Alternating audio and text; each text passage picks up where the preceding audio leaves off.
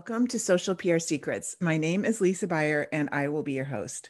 Today's guest is Mitchell Corbett. Mitchell is a subject matter expert when it comes to CBD, hemp, and cannabis, and he's been writing about it in the journalism field for more than 10 years. He is also a lecturer at a university teaching on the subject.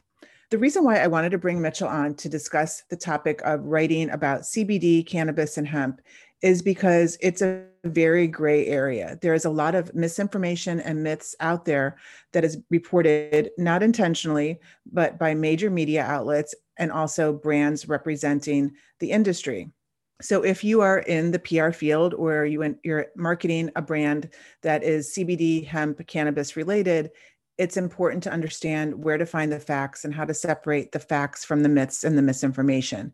And also, you don't want to be making the mistake of reporting something that is not accurate. So Mitchell is here to help guide us through this subject and also talk about some tips and tricks if you are pitching the media and also some writing tips. So he is a wealth of information. Welcome, Mitchell.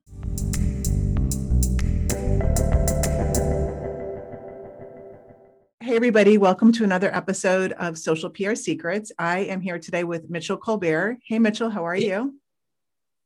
He is going to be talking about CBD and writing about CBD from a journalist standpoint and also for PR pros that might be having CBD clients, cannabis clients. And ironically, an article just came out from Rolling Stone magazine called How PR Professionals Can Change the Conversation Around Cannabis. So this is perfect timing.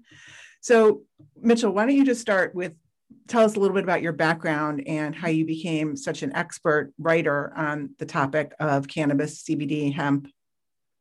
Sure.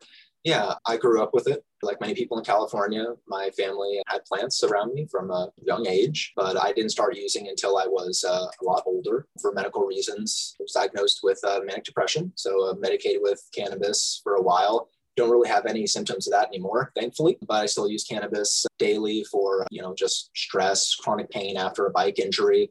So I'm very much a medical user, have been for years. Professionally, I went to school for political science, and I worked on the Proposition 19 campaign way back in 2010. That was the first time we tried to legalize, well, not the first time, there's a time in the 70s, but the first time recently we tried to legalize cannabis in California. We came 3% away from passing. And, the bill wasn't perfect, so I'm kind of glad we got the bill we did instead of Prop 19, but it would have been nice to get things going 10 years sooner. But finally, we do have legalization here in California. I've worked with a lot of nonprofits. I worked at Harborside Health Center, one of the biggest names in the industry, now just Harborside. But I was there back in the Harborside Health Center days and been a writer, written over 100 articles for over a dozen media outlets. So really kind of done a bit of everything, worn a lot of hats in this industry, as it were. I also did some consulting, helped people get licensed in some very restrictive states in the Midwest and the East Coast. I spent the last couple of years running my own lobbying firm, specifically focused on getting companies more access to recycling and sustainable options.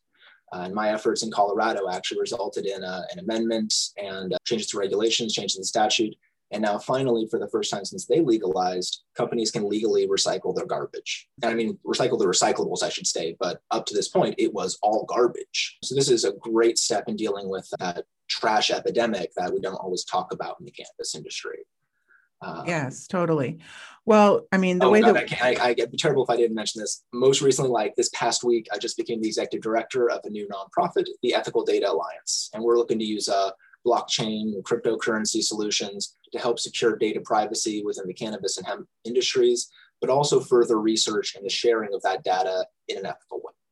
Well, we could have you on like 5 different episodes and talk about all these different topics, and we will. Today, I really want to focus this interview about, from a PR standpoint, I have clients, Ohio Energetics is one of them, that are in the CBD space. And before that, I really didn't know really anything about cannabis, CBD, hemp. And, as a journalist also, I mean, you're a well-versed journalist on the subject matter of hemp and CBD and cannabis, and you've kind of like self-educated because of your experience, right? And then probably got into it. But if you're, let's say, a PR professional or a journalist that maybe works for a health and beauty publication, and now they're writing a story about this new health and beauty CBD product, what advice do you give? Where do you start? Because it seems like it's still confusing to me, like hemp, cannabis, CBD, are used interchangeably. And I know from, working with OHA Energetics, there's a lot of misinformation out there in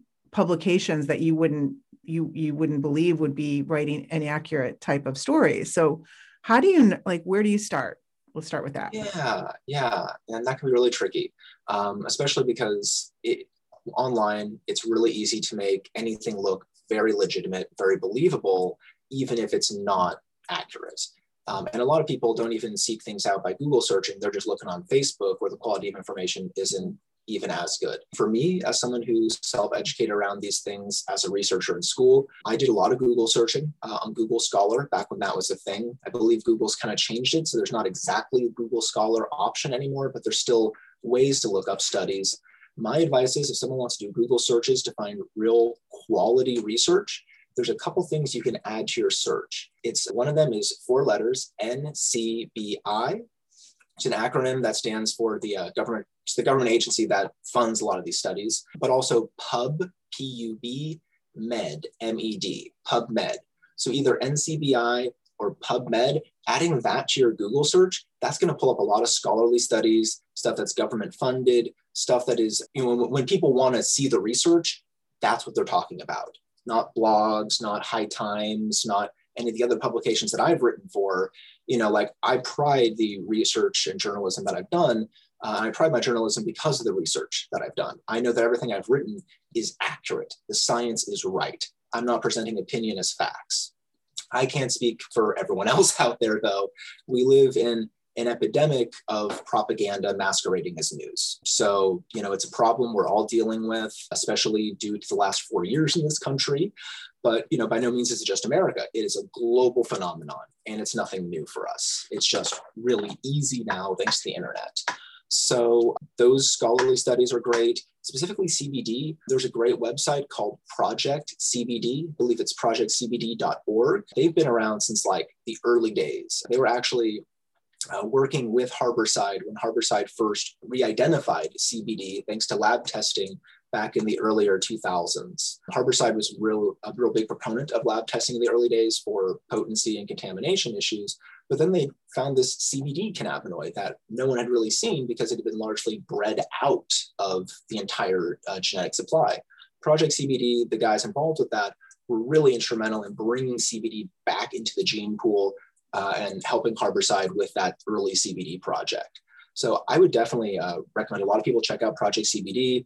Great research there, really scientific quality research there. Let's see. Can you also kind of just the ABCs of CBD, just break down some of the terminology, like CBD, hemp, cannabis? Yeah. So breaking down the biggest difference, everyone needs to know what separates hemp from cannabis. So cannabis, that's your species name, but also it's another word for marijuana. That's the high THC stuff. When we say high THC, that means a federal cutoff of 0.3%. If it is above 0.3% THC by dry weight, that's now cannabis. That's not hemp anymore. So that's legally what separates hemp from cannabis. There's a lot of misinformation out there about, hemp, it's all male plants. It's not true. You can have more males in hemp because you're not growing for that cannabinoid content, but it's not desirable because then you're going to have your female plants producing seeds. Unless seeds are your goal, you really don't need male plants around, even if you're growing hemp. There's another myth that, hemp's just for fiber. Well, yeah, it used to be largely for fiber, but also for seeds. Hemp was always grown for a bunch of reasons. That's why there's such a huge amount of genetic diversity, even on the hemp side of things. Like with cannabis, I heard something like there's over 3,000 strains or cultivars out there.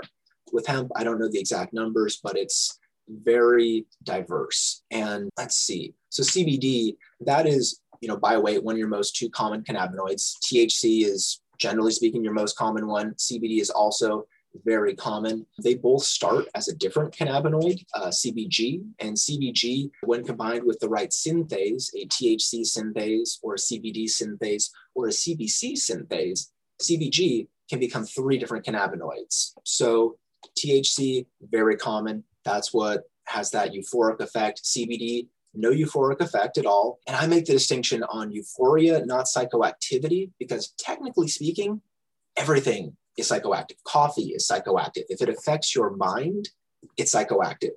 So really what people are talking about there is euphoria. Does it make you feel giggly? You know, does So it give you I think that's where the misconception comes in. A lot of, if you're not living in the state of California, where maybe people aren't as educated on the differences that we're talking about right now, but everybody assumes, a lot of people assume that CBD is in the same category as marijuana, and that it has the same type of like high effect, which it doesn't.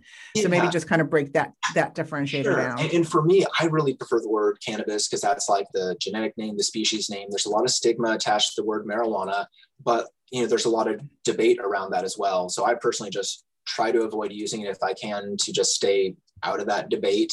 Mm-hmm. But yeah, so CBD is psychoactive like THC, but it's not euphoric.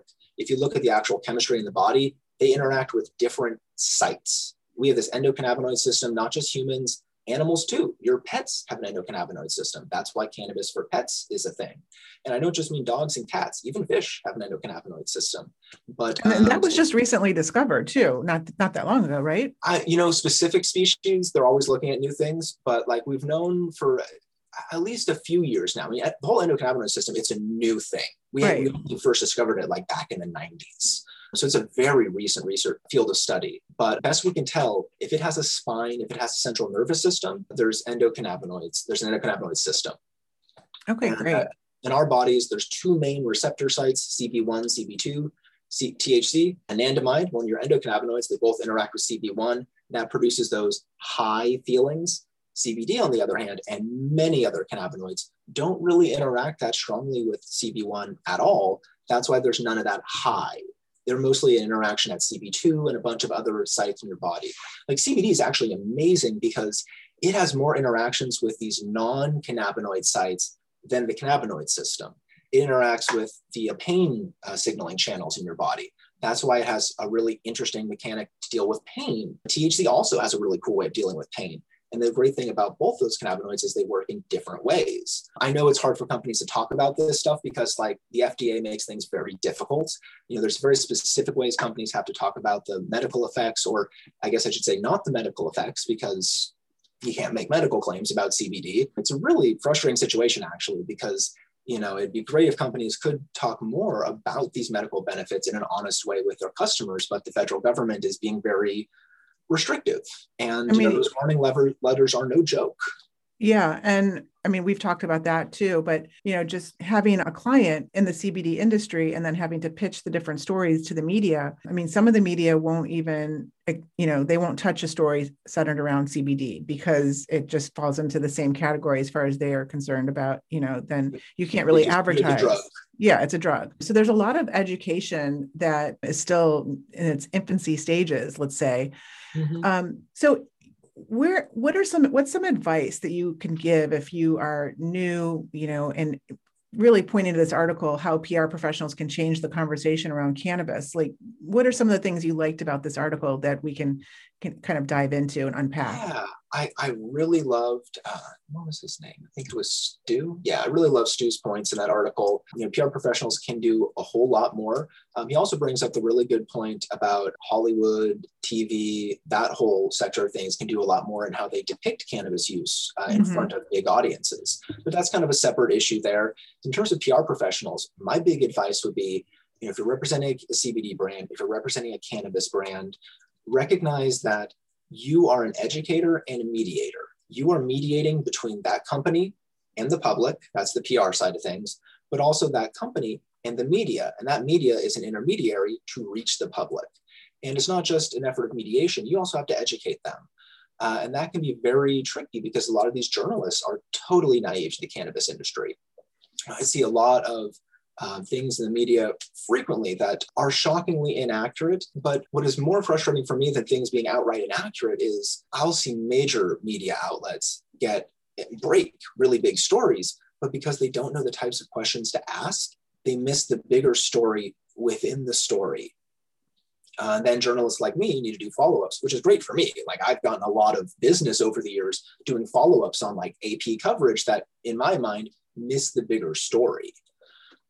Which again, it's been great for me personally, but it would be nice if the big outlet that has way more resources knew the questions to ask to dig deeper beyond just, superficial things.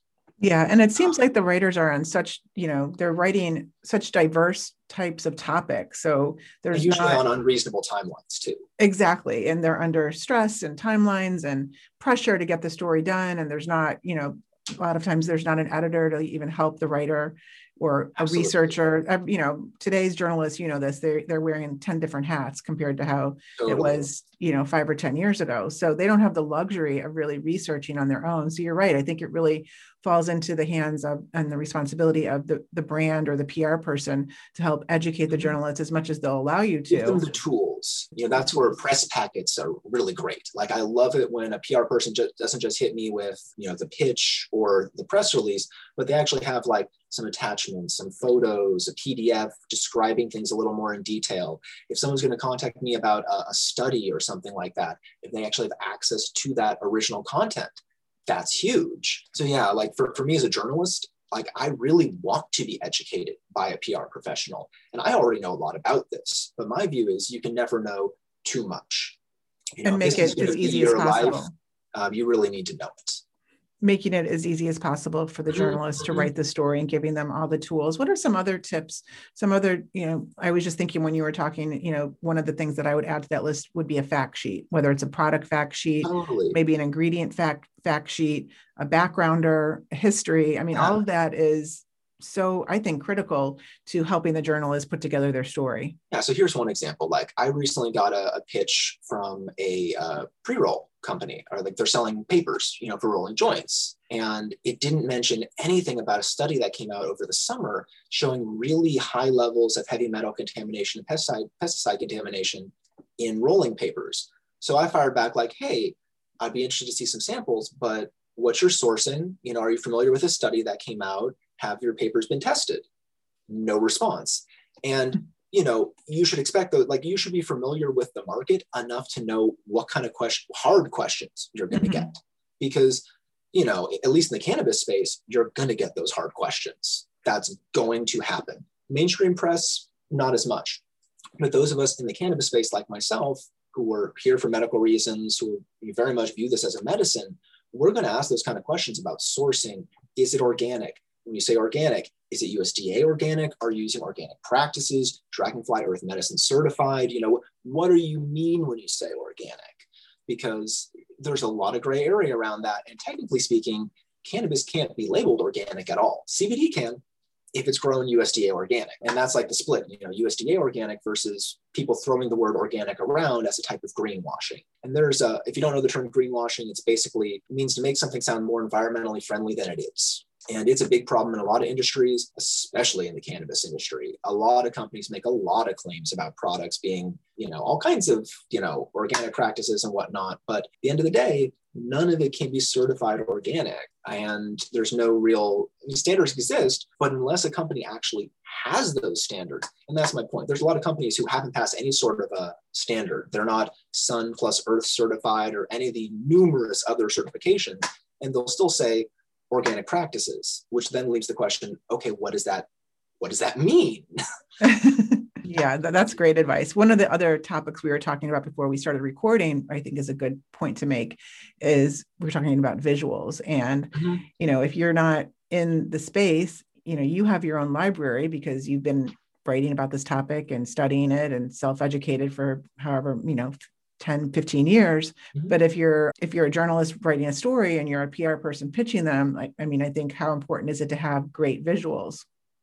Yeah, like, even as a student researcher, if I came across good public domain images, I would save them along with the sourcing information. So when I had to source them later, I could actually say public domain from Wikipedia, taken by this photographer.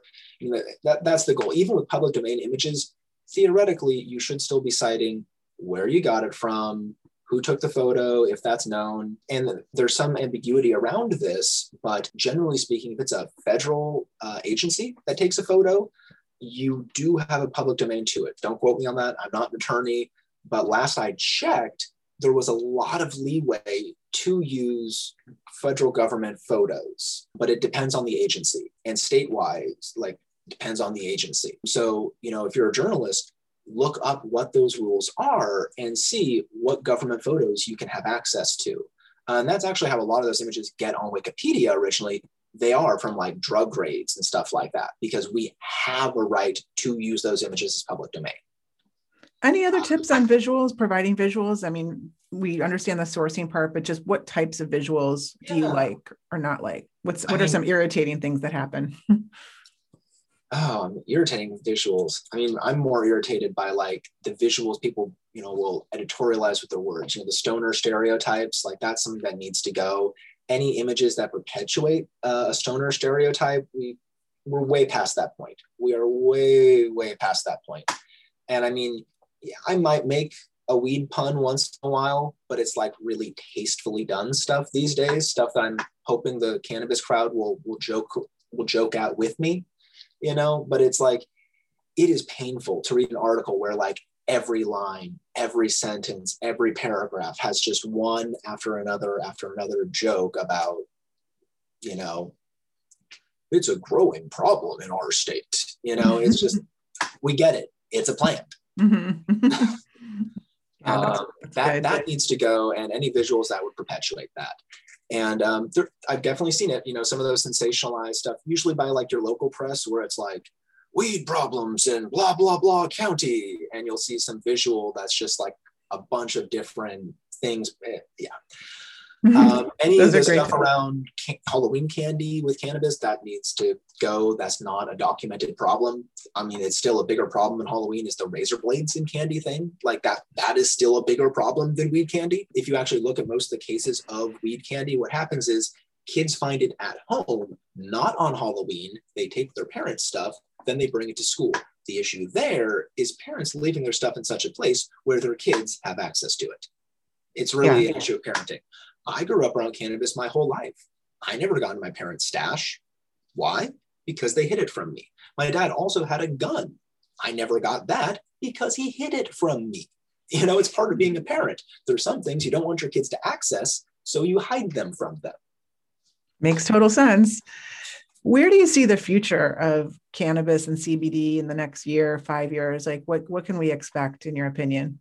Much more than just CBD. People are already looking at CBG as the next big cannabinoid. Legally speaking, CBG and other minor cannabinoids are actually more legal than CBD because Epidiolex is a drug approved by the FDA. There is an argument the FDA is trying to make that, CBD is a drug, it's not a supplement. That argument can't be made about any other cannabinoid right now. CBG, THCA, all these other non-psychoactive, less regulated cannabinoids, we can have robust markets for those because it's not as scheduled, or at least it's kind of a gray area. And there's already companies out there developing very, very CBG-rich strains. And as I mentioned, CBG can easily be converted to CBC even, which could allow access to more CBC products because CBC is kind of hard to obtain from the plant itself. We're also getting to a really cool age of plant chemistry where cannabis is getting real chemists for the first time. So you're seeing some really cool extracted products, purer products than we ever saw before. So I'd say in the next few years, you're going to see a lot more than just CBD products. Purer, higher quality, less contaminated products than ever before, especially because you're going to see more lab testing in the CBD space, in the hemp space. As I understand it right now, most companies, it's kind of an optional thing. There's not a strict requirement like there is with, say, cannabis in California, where there's very strict testing standards. I think you're going to see more testing of hemp products. I think I'd be surprised if we didn't. So overall, from a customer standpoint, costs should go down. Product quality is going to go up, and diversity of products is going to go up in the hemp space, without a doubt. And hopefully information will be more accurate. I would hope so. I mean, right now we're seeing a lot of companies where education is kind of at a core of their brand identity. And if that continues, great, because as we get all these new products, we're going to need more education.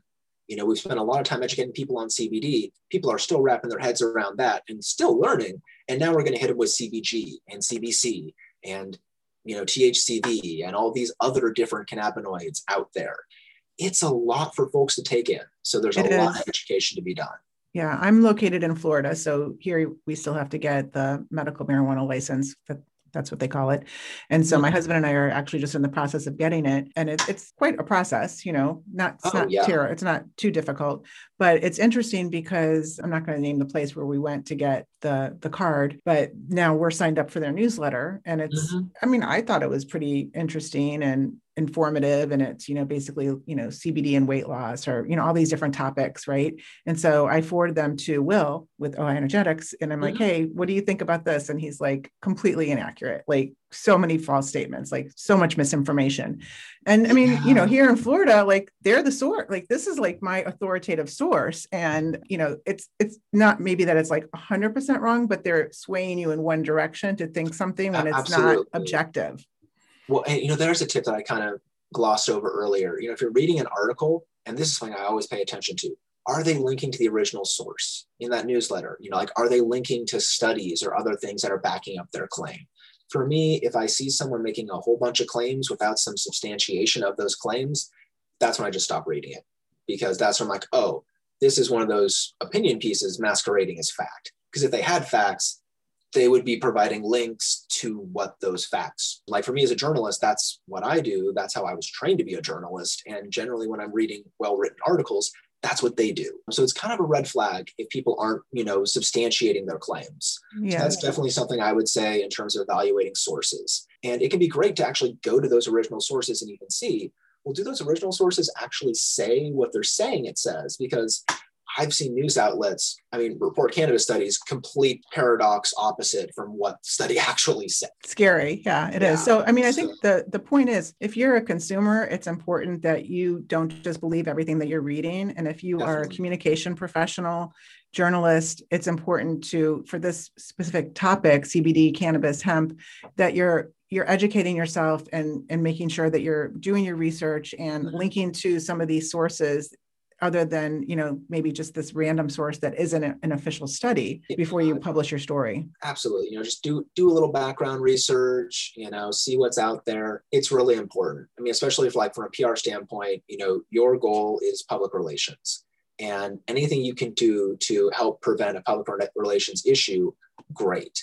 Like if you're working for a vape brand, do some research on the EVALI epidemic that happened back in 2019 before COVID started up. EVALI was a huge lung issue in the vape space, usually not regulated vapes, but it's really important to, have language together around that, be ready for those concerns, because it was a huge, huge thing for the media, like all year long. So, do your research on your market sector, on your company, be ready for your hard questions, because, people are going to ask them. Especially on social media. We live very much in a call out culture. People are not afraid to use social media to call out the biggest of companies on wrongdoing. So, right, which could be a PR disaster. Absolutely. Right? Absolutely. And we've seen that happen time and again. So just be ready for that to happen. Know what you need to know to properly do all the PR you have to for your clients. Awesome. That's great advice, Mitchell. So where can we follow you? Where are you speaking at any events? Have any classes? So I regularly teach at Oaksterdam University on various topics. I have a class coming up in their next semester. If anyone is interested in learning more about the methods of cannabis ingestion, that's going to be this class. I am on Twitter, Instagram, LinkedIn, Facebook, all your big 4 social media channels. Feel free to follow me. It's usually at Mitchell Colbert, might be at Mitchell R. Colbert, depending on the platform. Let's see. I don't have any conferences that I'm slated to speak at, but regularly am speaking at different conferences, although that's kind of up in the air with the prolonged pandemic. But follow me on social media. If I have any big speaking engagements coming up, they'll be posted there. Okay, great. Well, we will also put the links in the show notes. So thank you so much for being our guest. And I definitely learned a lot. I learn something new every day when it comes to this topic. So even PR, I learn something new every day. It's a constant evolution. Yes. Okay. Well, namaste. Have a great day. And we will catch up with you, I think, in another episode. We have to have another interview, get an update. Namaste. Have a good day.